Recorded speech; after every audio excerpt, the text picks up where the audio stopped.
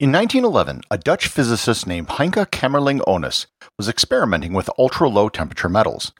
He was measuring the electrical resistance of mercury to find out what would happen. What he found was shocking and totally upended everything we know about physics and electricity. Learn more about superconductivity, how it works, and its applications on this episode of Everything Everywhere Daily.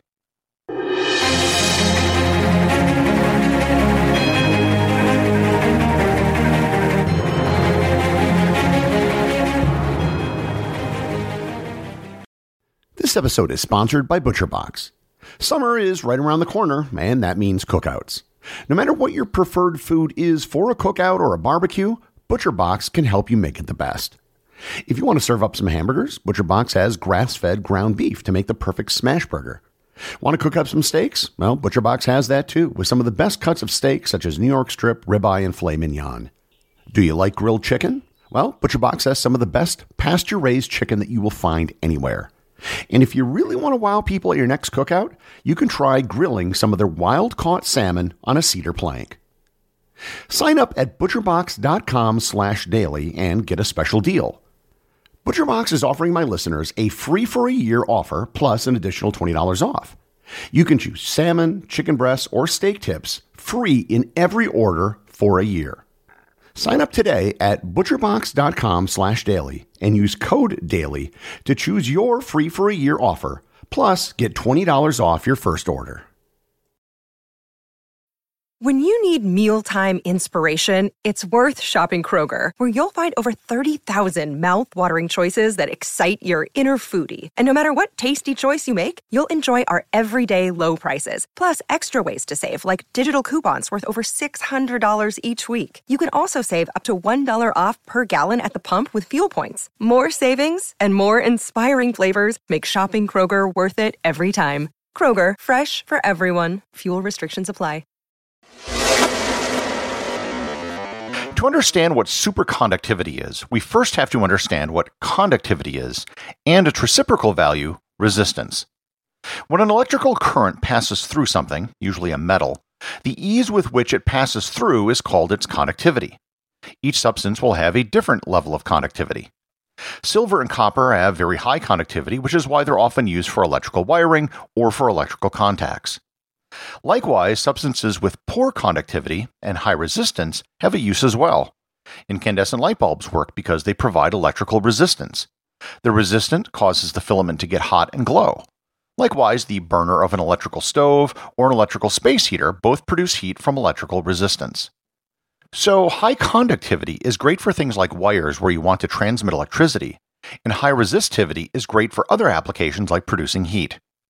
However, even a great conductor like copper doesn't have perfect conductivity. When you have more of a substance, like a very long wire, you'll have more resistance. This becomes a huge problem for things like long-distance electrical transmission. The longer the distance you want to transmit electricity, the more of that will be lost during the transmission. And here I'm going to skip back to the physicist I mentioned in the introduction, Heinke Kamerlingh Onnes. Prior to his experiments, there was debate amongst physicists as to what would happen to metals at very low temperatures when a current was run through them. William Thomson, aka Lord Kelvin, thought that all electrical current would stop at very low temperatures. Any conducting substance would become a perfect resistor at some point. However, other physicists like Onnes thought the exact opposite would happen, that any metallic conductor would instead become a perfect conductor. On April 8, 1911, at 4 p.m., Onnes resolved the question once and for all. He was running an experiment on a wire made of solid mercury, which was in a bath of liquid helium. He was measuring the current on the wire as the temperature kept dropping. When the temperature hit exactly 4.19 Kelvin, something amazing happened. All electrical resistance in the wire suddenly disappeared. Once it hit that temperature, the resistance to the wire went to zero, and the mercury wire became a perfect electrical conductor. Onnes had discovered superconductivity. He continued to investigate this strange phenomenon. A year later, he tried a circular loop that was cooled down to near absolute zero. He put an electrical charge on it and removed the battery. What he found was that over time, the current in the loop never decayed. The current just kept going around and around and around the loop. He initially called it supraconductivity and later changed it to superconductivity. Onnes was awarded the Nobel Prize for Physics in 1913 for his discoveries. Over time, more and more substances were cooled down to extreme temperatures and tested for superconductivity. Most became superconducting at temperatures lower than mercury, but a few, like lead and niobium, were slightly higher in temperature, but still had very low temperatures in the big scheme of things.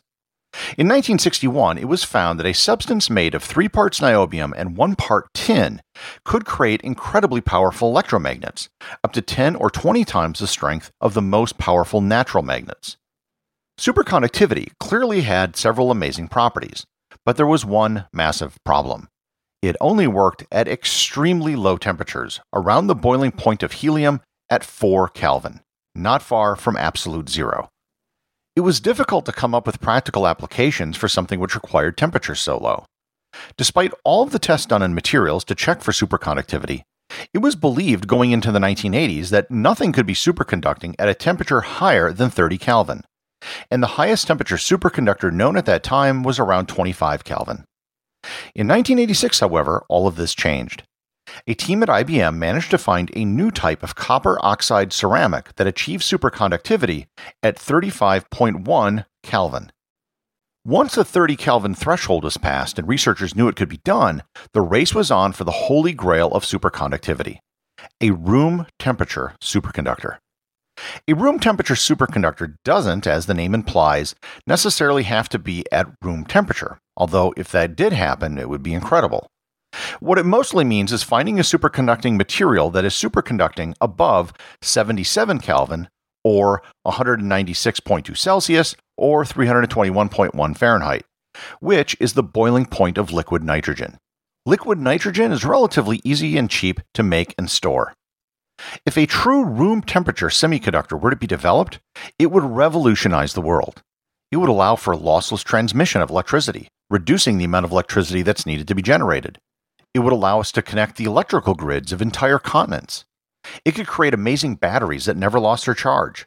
Extremely powerful magnets could make magnetically levitating trains economically possible.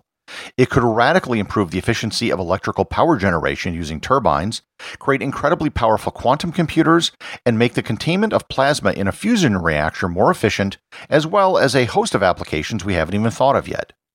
Over the last 35 years, a race has been on to try to find a room temperature semiconductor, and a lot of progress has been made. There's a category of materials called cuprates which have achieved superconductivity at 138 Kelvin or minus 135 Celsius at normal atmospheric pressure. If you're willing to increase pressure by a whole lot, there have actually been superconductors found at temperatures above the freezing point of water. In October of 2020, researchers announced that they had created a carbonaceous sulfur hydride compound that was a superconductor at 15 degrees Celsius or 59 degrees Fahrenheit. However, it was only superconducting at 270 gigapascals, which is the equivalent of the pressure inside the core of the Earth. Progress is slowly being made on the creation of a room temperature semiconductor. The upper temperatures of superconductivity keep increasing as new and innovative materials are tested. Nonetheless, even though they aren't as efficient as maybe they one day might be, superconductors are in use today. The biggest practical application of superconductors today is in magnetic resonance imaging, or MRI machines. They require incredibly powerful magnets, and only superconducting magnets can really create that sort of magnetism. The Large Hadron Collider in Europe uses superconducting magnets, as do many of the experimental fusion reactors now being tested. There are a handful of experimental projects around the world using superconducting cables for electrical transmission, and so far the longest is only 1 kilometer. Until the temperature of superconductivity can be raised substantially, it'll be difficult to find use cases for it. The cost of cooling simply makes it too difficult to use for all but the biggest budget projects. Hopefully one day soon we'll have a room temperature superconductor breakthrough, and the benefits to humanity might be as great as that from the internal combustion engine. The associate producers of Everything Everywhere Daily are Peter Bennett and Thor Thompson. If you'd like to support the show, please join the list of patrons over at patreon.com. And also remember, if you leave a review or send me a question, you too can have it read on the show.